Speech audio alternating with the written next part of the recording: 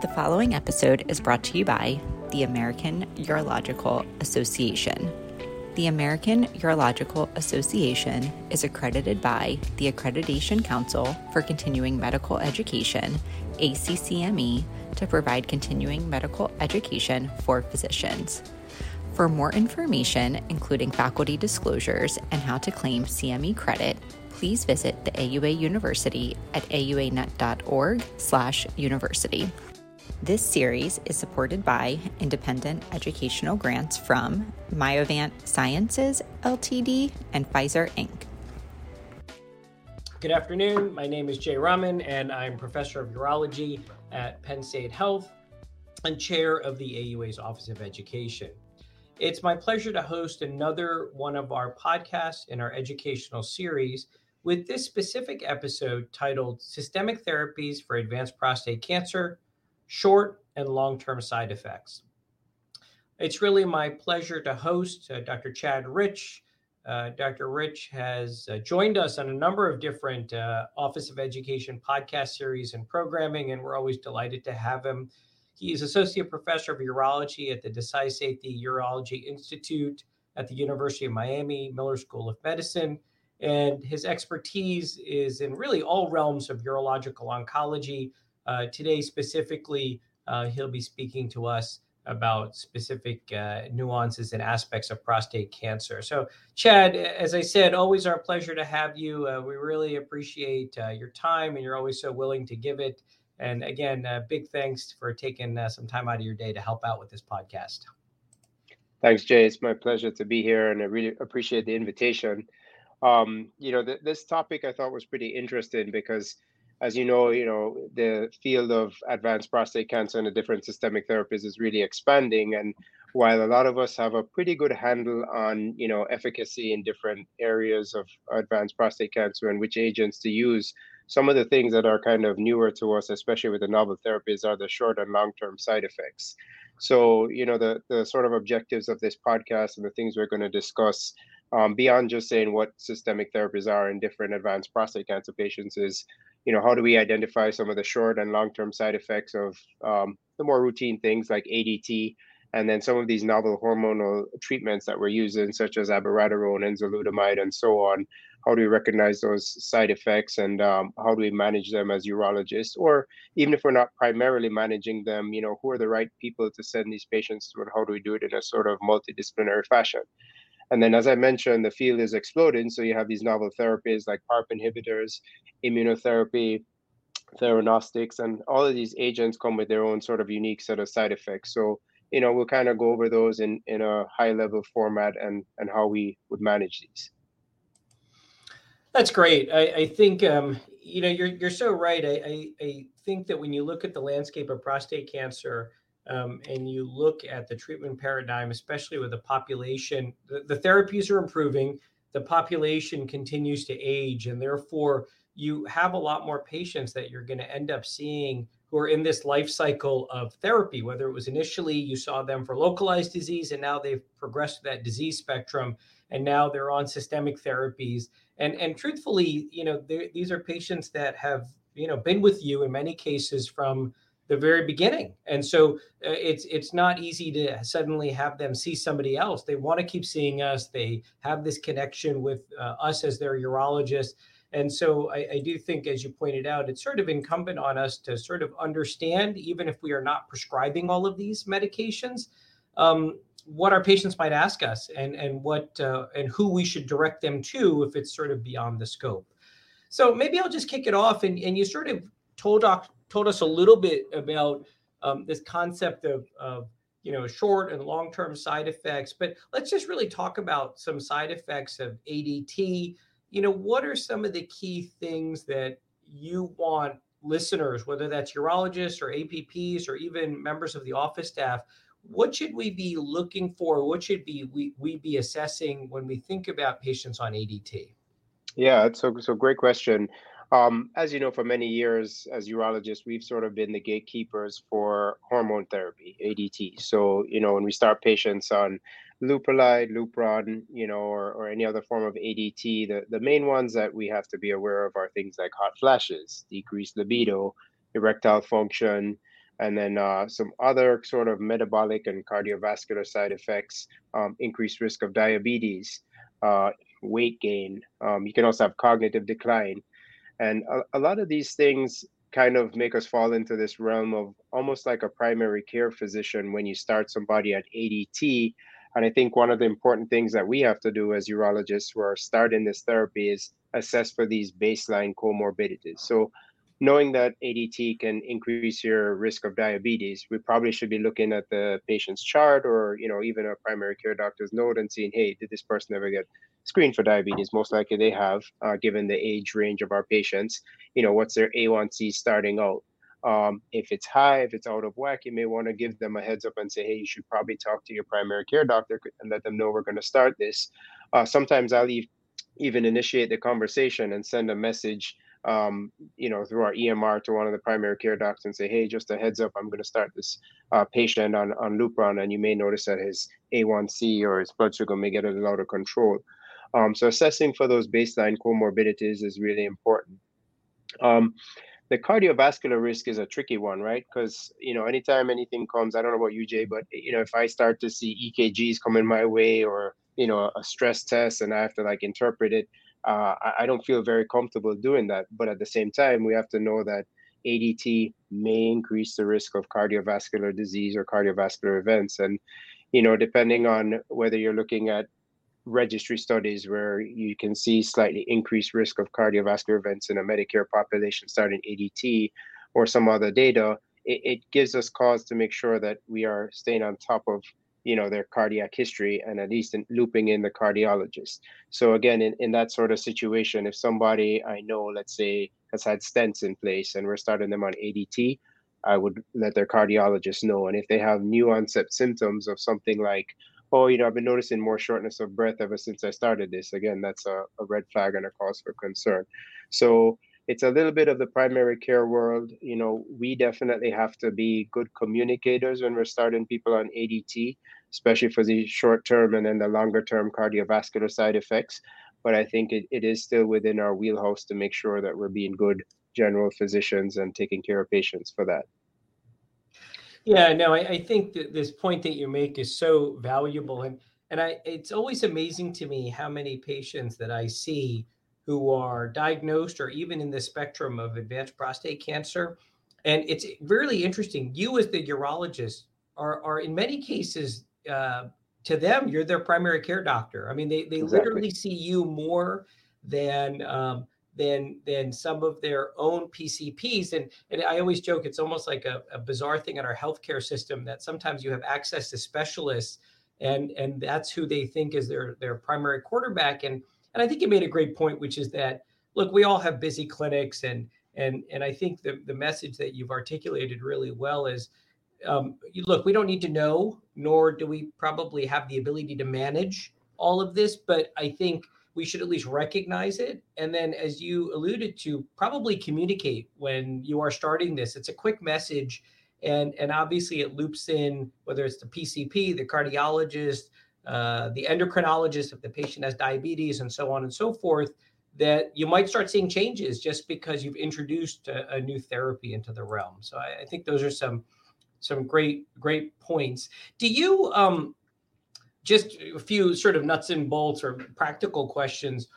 If you see a patient and you are initiating ADT, do you make a concerted effort to get that patient back in with their PCP at a certain interval, or do you just try to make sure that they're established overall with a primary care physician? It's sort of like an active or passive process for you. Yeah, in the beginning, it's a little bit active, because what I'll do is when we start the ADT, of course, I'll ask them, when was the last time you saw your primary care doctor? And, I typically give Lupron at 3-month intervals as part of my systemic therapy regimen. So knowing that they're going to come back in 3 months, I'll say to them, hey, make sure to check in with your primary care doctor. Like I said, I'll send a note through the EMR, or try to forward my consultation notes to them and say, if you haven't seen them in a while, before you come back for your next shot, please make sure that you do see them. And that way I can at least give them something to follow up on and make sure that the primary care doctor is involved. That's probably the extent that I take it. Mm-hmm. No, I'm a lot more active if I definitely do see, signs like the patient says, oh, I'm starting to feel short of breath, or I'm really, really fatigued beyond what you typically would expect. Or, every time a patient comes to clinic, like for all of us, they're checking vitals. And if you see that blood pressure, really above what their usual baseline is, then I'll be a little bit more active and say, okay, I need to actually call this primary care doctor, or I need to make sure they're on their medications or whatnot. So, in the beginning, it's for the first sort of 3 months, it is somewhat active. I think that's important. It behooves all of us to make sure that the patients can tolerate it, because staying on the therapy is important. And if patients are having a hard time tolerating because of some side effects, they're more prone to come off of it or not be compliant, and that defeats the whole purpose of starting them. So yeah, that first 3 month window, I try to be a little bit active on that. And you talked a lot about some of the different disease states, but let's talk about the one that probably, it's in our guidelines. It's one that we know about very commonly. I don't think it's one that we do as good a job in assessing for pre-treatment, and it's probably not one that we do as good a job assessing during treatment. But maybe just talk a little bit about osteoporosis, osteopenia, measuring bone mineral density. How do you do it? And then at what frequency, perhaps, in these patients that are going to be on chronic androgen suppression? Yeah, so I think, and my practice pattern is different from a lot of other people.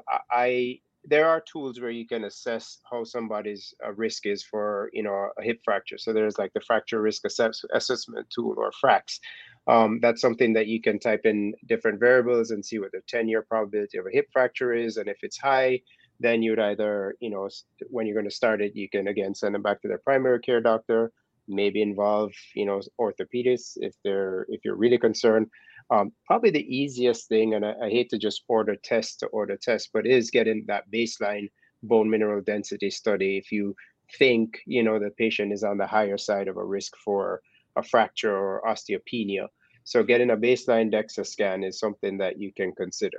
But if you're very sort of in tune with the primary care world and you want to actually use one of these validated tools, that's a good thing to do as well, because it'll give you valuable information, if you know what their probability of a hip fracture is, because according to the guidelines, if that probability is high, then you want to start them on something like denosumab, because that's been shown to prevent fractures in patients who are starting ADT. That's usually something our medical oncologists will do. So I don't actually prescribe denosumab, but again, knowing about that fracture risk and then making sure to follow up and start them on also calcium and vitamin D, that's important as well.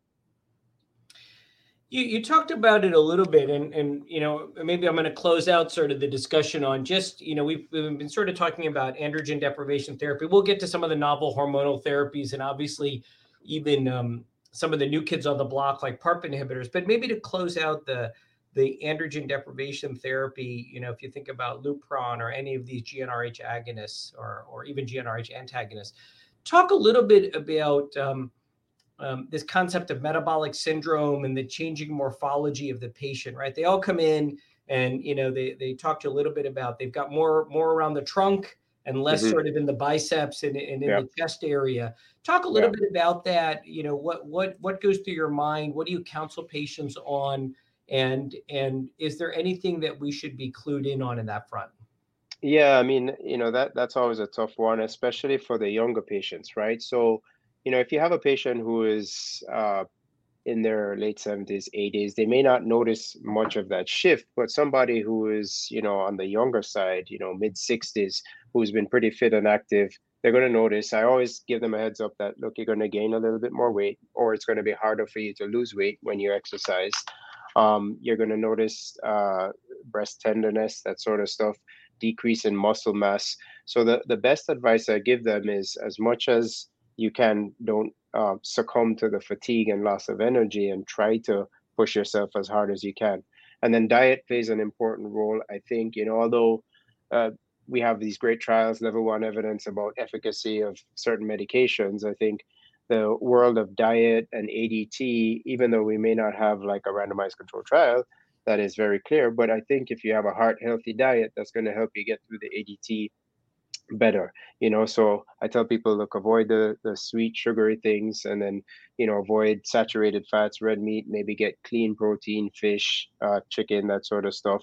Continue your exercise regimen, and those are the things to help combat this shift in your metabolic risk. So let's pivot a little bit, and we've been talking a lot about, I think, what most urologists and urologic practitioners have been most comfortable with for the longest amount of time, which is this androgen deprivation therapy with the GnRH agonist or antagonist.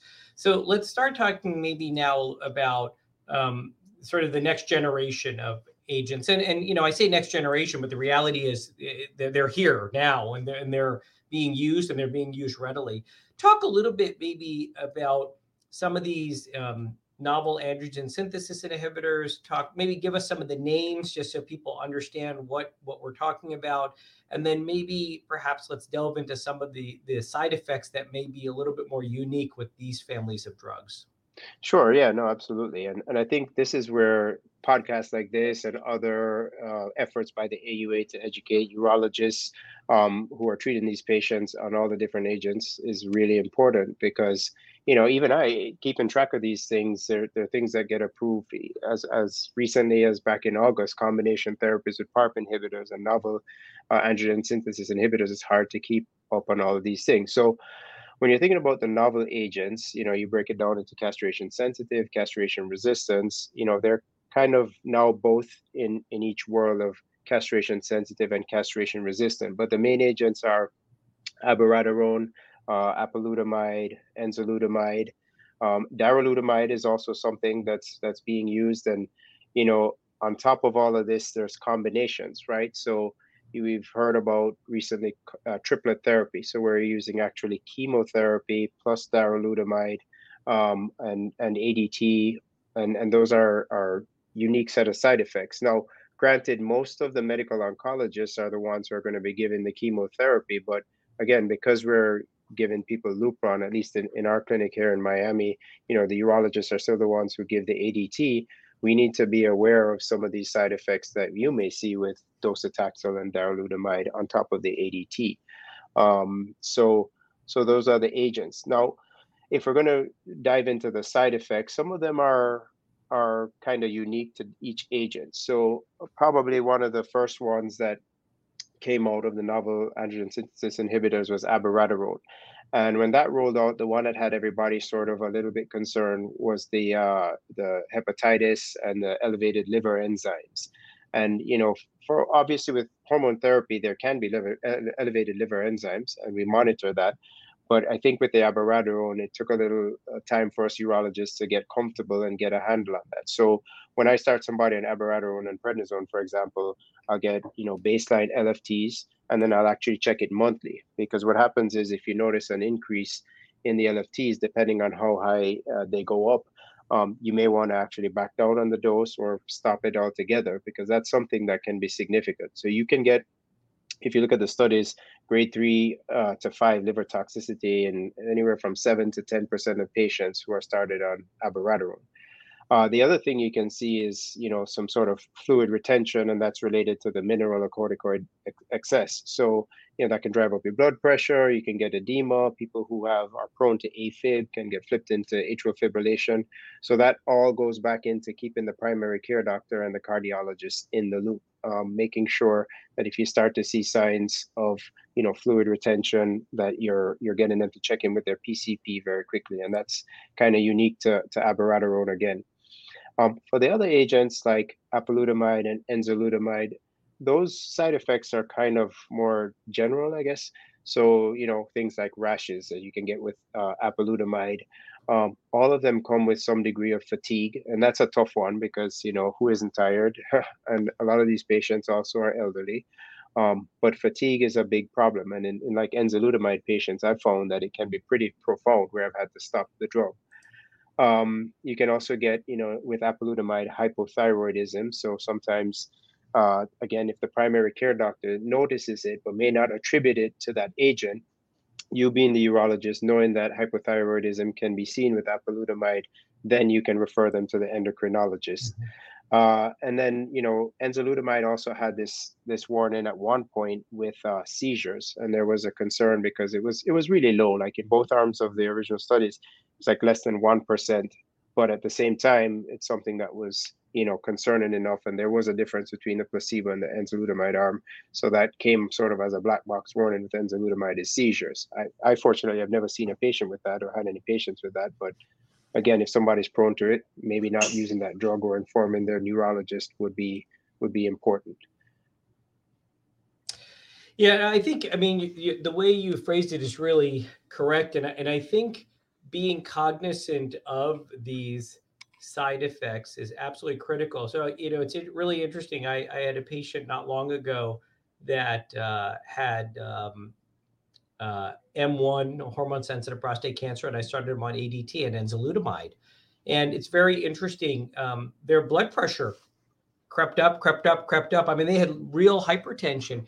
And it's really interesting.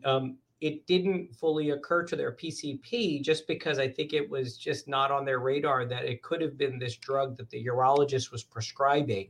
And actually the patient called me and said, my blood pressure has really been going up over the last few weeks. And I said, oh, it's probably the enzalutamide. Take a break, stop it for a bit. So I do think that recognizing, of course, all these medications have a whole laundry list, but I think knowing the big ticket items and at least having a clue that, hey, this could be something that is there allows you to pivot if you have to, stop the drug, change to something else in that family or any of those. Do you, when you have these patients on any of these sort of androgen synthesis inhibitors, how often have you found that engaging one of our other specialists has been needed? I mean, do you find that a common event, or have you done it more if somebody is having more severe sort of side effects or an adverse reaction to the drug?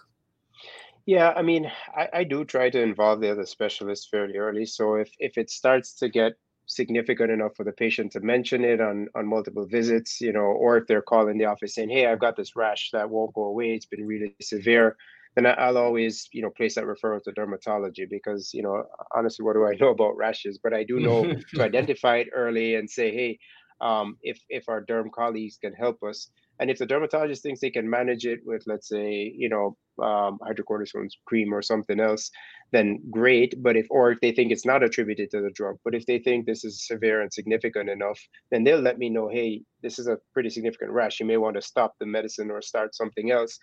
I think it's valuable to involve them early on.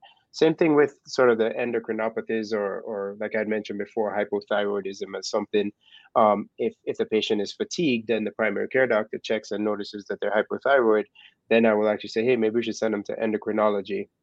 So my threshold is basically like if the patient is complaining to me enough about it beyond just the usual, oh, I'm tired or I've gained some weight, then I usually start to involve, these appropriate specialists. Great. So now I'm going to sort of get to really some of the newer therapies and agents. And I think the data is becoming increasingly clear. These are part of our treatment algorithm and armamentarium. They're, in the NCCN guidelines. And obviously, I think as we are doing a better job in germline testing many of these patients, we're recognizing some of the mutational profiles that might be ideal for some therapies like PARP inhibitors or maybe immunotherapy. And even now with the growth of PSMA testing, obviously the luxury of theranostics. So let's talk a little bit about this group. And, I think the reality is, at least at our place, these are agents that largely, whether it's PARP inhibitors or immunotherapy, urologists don't really prescribe those, at least at Penn State. But we often will co-manage a lot of these patients throughout the disease spectrum. And I don't know how it is at Miami, but so I do find that at least here, it's really imperative that we know patients are on these and what the side effects could be. So maybe talk to us a little bit about that. Yeah, sure. No, I agree. And I still think, again, all of these sort of adverse effects and even just knowing which drugs are in which space is still important for us as urologists because we still give the ADT, which for all these therapies, you still have to be on the ADT. And, yeah, we can always say, oh, I'm giving you the Lupron shot and, don't worry about it. Follow up with the medical oncologist. But the patients, like you said in the very beginning, Jay, they'll call us as their primary care doctor and say, hey, I'm experiencing this. Where weird situation, often even before they call their medical oncologist. So just as a recap, PARP inhibitors are basically used in germline and somatic mutations in the homologous recombination repair genes. So like BRCA1, BRCA2 mutations, and so on. And there were two, main drugs that came out. I think it was probably about 2 years now, olaparib and rucaparib, which are used for these specific scenarios. So like rucaparib is used in patients who have metastatic castration-resistant prostate cancer, and if they have a BRCA1 or BRCA2 mutation, and they've been treated with hormone agents like a novel SRI or chemotherapy. So those patients are put on one of these PARP inhibitors. And what you'll see, and probably the most notable side effect I've seen for a patient who has been on this in my practice is like really profound fatigue.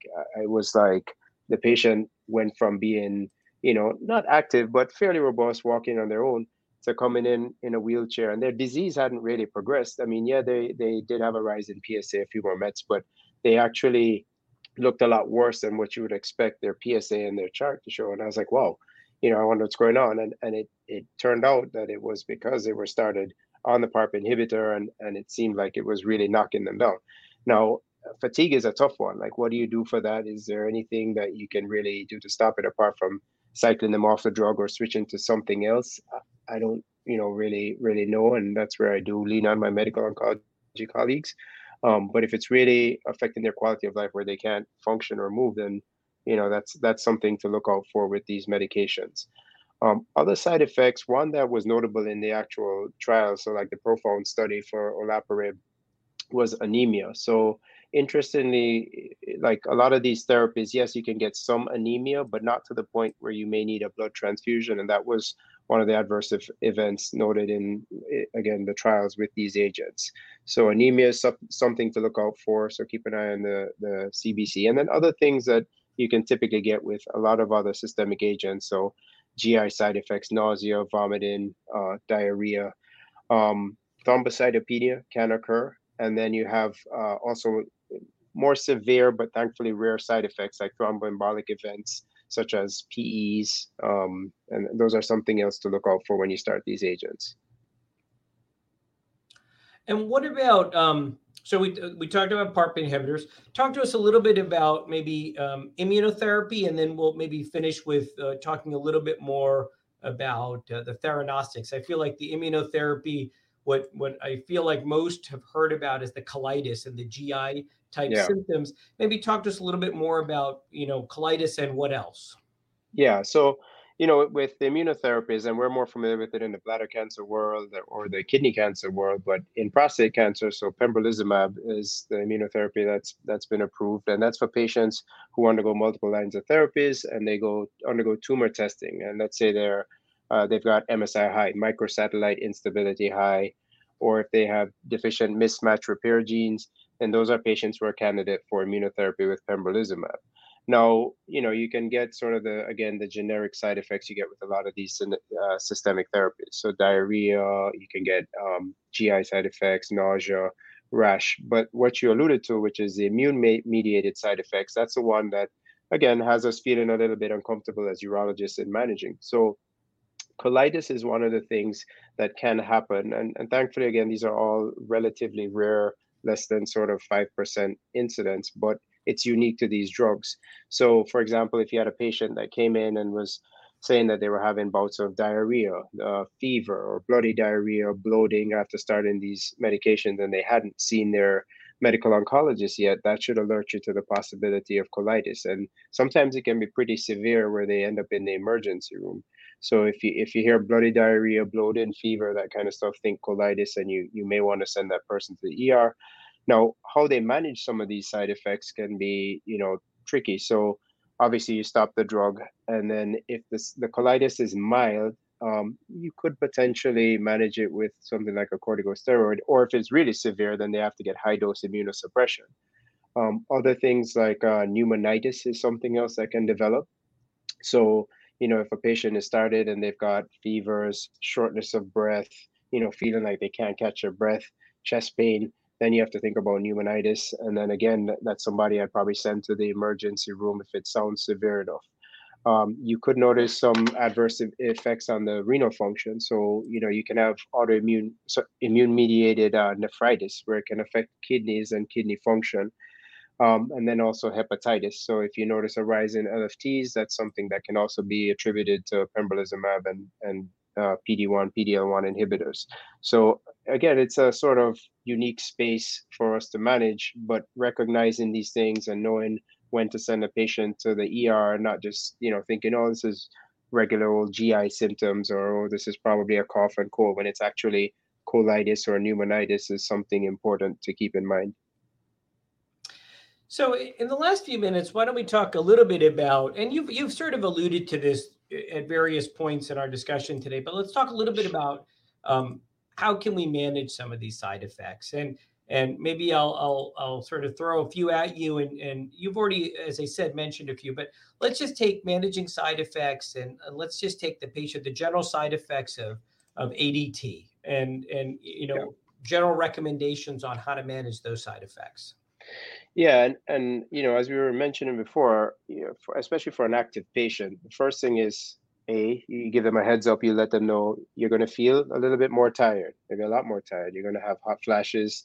You're not going to want to go to the gym as much as you used to. Maybe you won't run as much as you used to, but you have to keep pushing. So I really encourage an exercise regimen for the younger, fitter patients, obviously not the ones who have, metastatic disease and are at risk for fractures.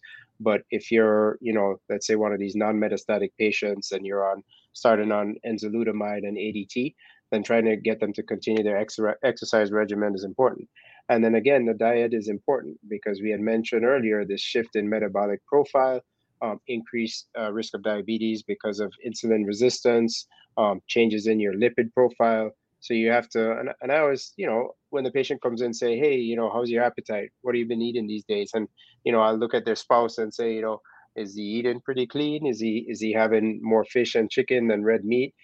So a heart healthy diet, is something that I try to push on them. And that's something that when you tell patients a heart healthy diet, because thankfully, it's been promoted so much in the lay press because of cardiac disease, the patients can wrap their head around, okay, I know I need to eat more fish, I need to eat more veggies, need more fiber. So I just reiterate heart healthy diet. And those are kind of like the mainstream things. Now, if you're talking about other things like hot flashes, so that's a tricky one. With hot flashes, you can try things like Megace or progesterone. Venlafaxine is something that people have used with some success for the hot flashes. I've had moderate success with that, and I kind of, especially for patients on intermittent therapy, or if I know there's just a 2-year window, I try to talk them through it, say, hey, when you feel the hot flash coming on, go in front of the AC or in front of a fan, that can help as well, or giving them one of those medications. And then, for these other novel therapies, as I mentioned before, if you really think something is attributed to the drug itself, like we talked about abiraterone and hepatitis, reducing the dose or stopping it altogether. If you think a patient is developing, pneumonitis, but it's not so severe, even though you're not their medical oncologist, if they're on Pembro, you can give them supportive care. I don't think you need to do something like start them on steroids. That's probably not in our wheelhouse, but just know that that's something for if somebody's having grade 3 or 4 toxicities, corticosteroids is something you can use. Another, again, newer agent, and some of the things that we may see is a lot of the hematologic changes that come with the theranostics. So, for example, lutetium and radium-223, you can see things like thrombocytopenia, anemia, and it's more a matter of just going through the patient's chart, seeing that it's there, and making sure to alert the medical oncologist or the primary care doctor. And then those are some of the things that I will do in my practice. I mean, I'm not the main person to fix these problems, but I definitely can make suggestions and identify and send them in the right direction when these things do occur. And I think, the very first point you made when you talked about managing the side effects, which is really diet and exercise, as you've said several times here, these patients, whether or not they're at the very beginning of this journey or at the end of this journey, androgen deprivation therapy is core to all of this. All of this other stuff is just additive to. whether it's novel hormonal therapy, chemotherapy, even some of the newer agents. And so I think that at a minimum, if we do our due diligence with heart healthy diet and exercise and sort of bang that drum, they're probably in a better place than if they weren't doing either, even in addition to all of the other, stopping therapy, starting therapy. I think those basic lifestyle elements are just absolutely core and probably what we should be doing for our patients. Absolutely. Chad, as always, it's always delightful to have you on. You not only have a great command of the disease and the treatments, but you do a great job in sort of putting it all in context in really simple terms. And we really appreciate you, as always, joining us on these podcasts and giving us your time and your insight. Thanks so much. It's my pleasure, Jay. I appreciate you having me. For our audience, thank you very much for your time and your attention. For more information, please visit us at auanet.org/university. And on the site, Dr. Rich has provided several references that tie into some of the material that was covered during this episode. And so we certainly encourage you to use those resources as you see fit. Chad, I look forward to seeing you soon. And again, thanks so much. Thank you.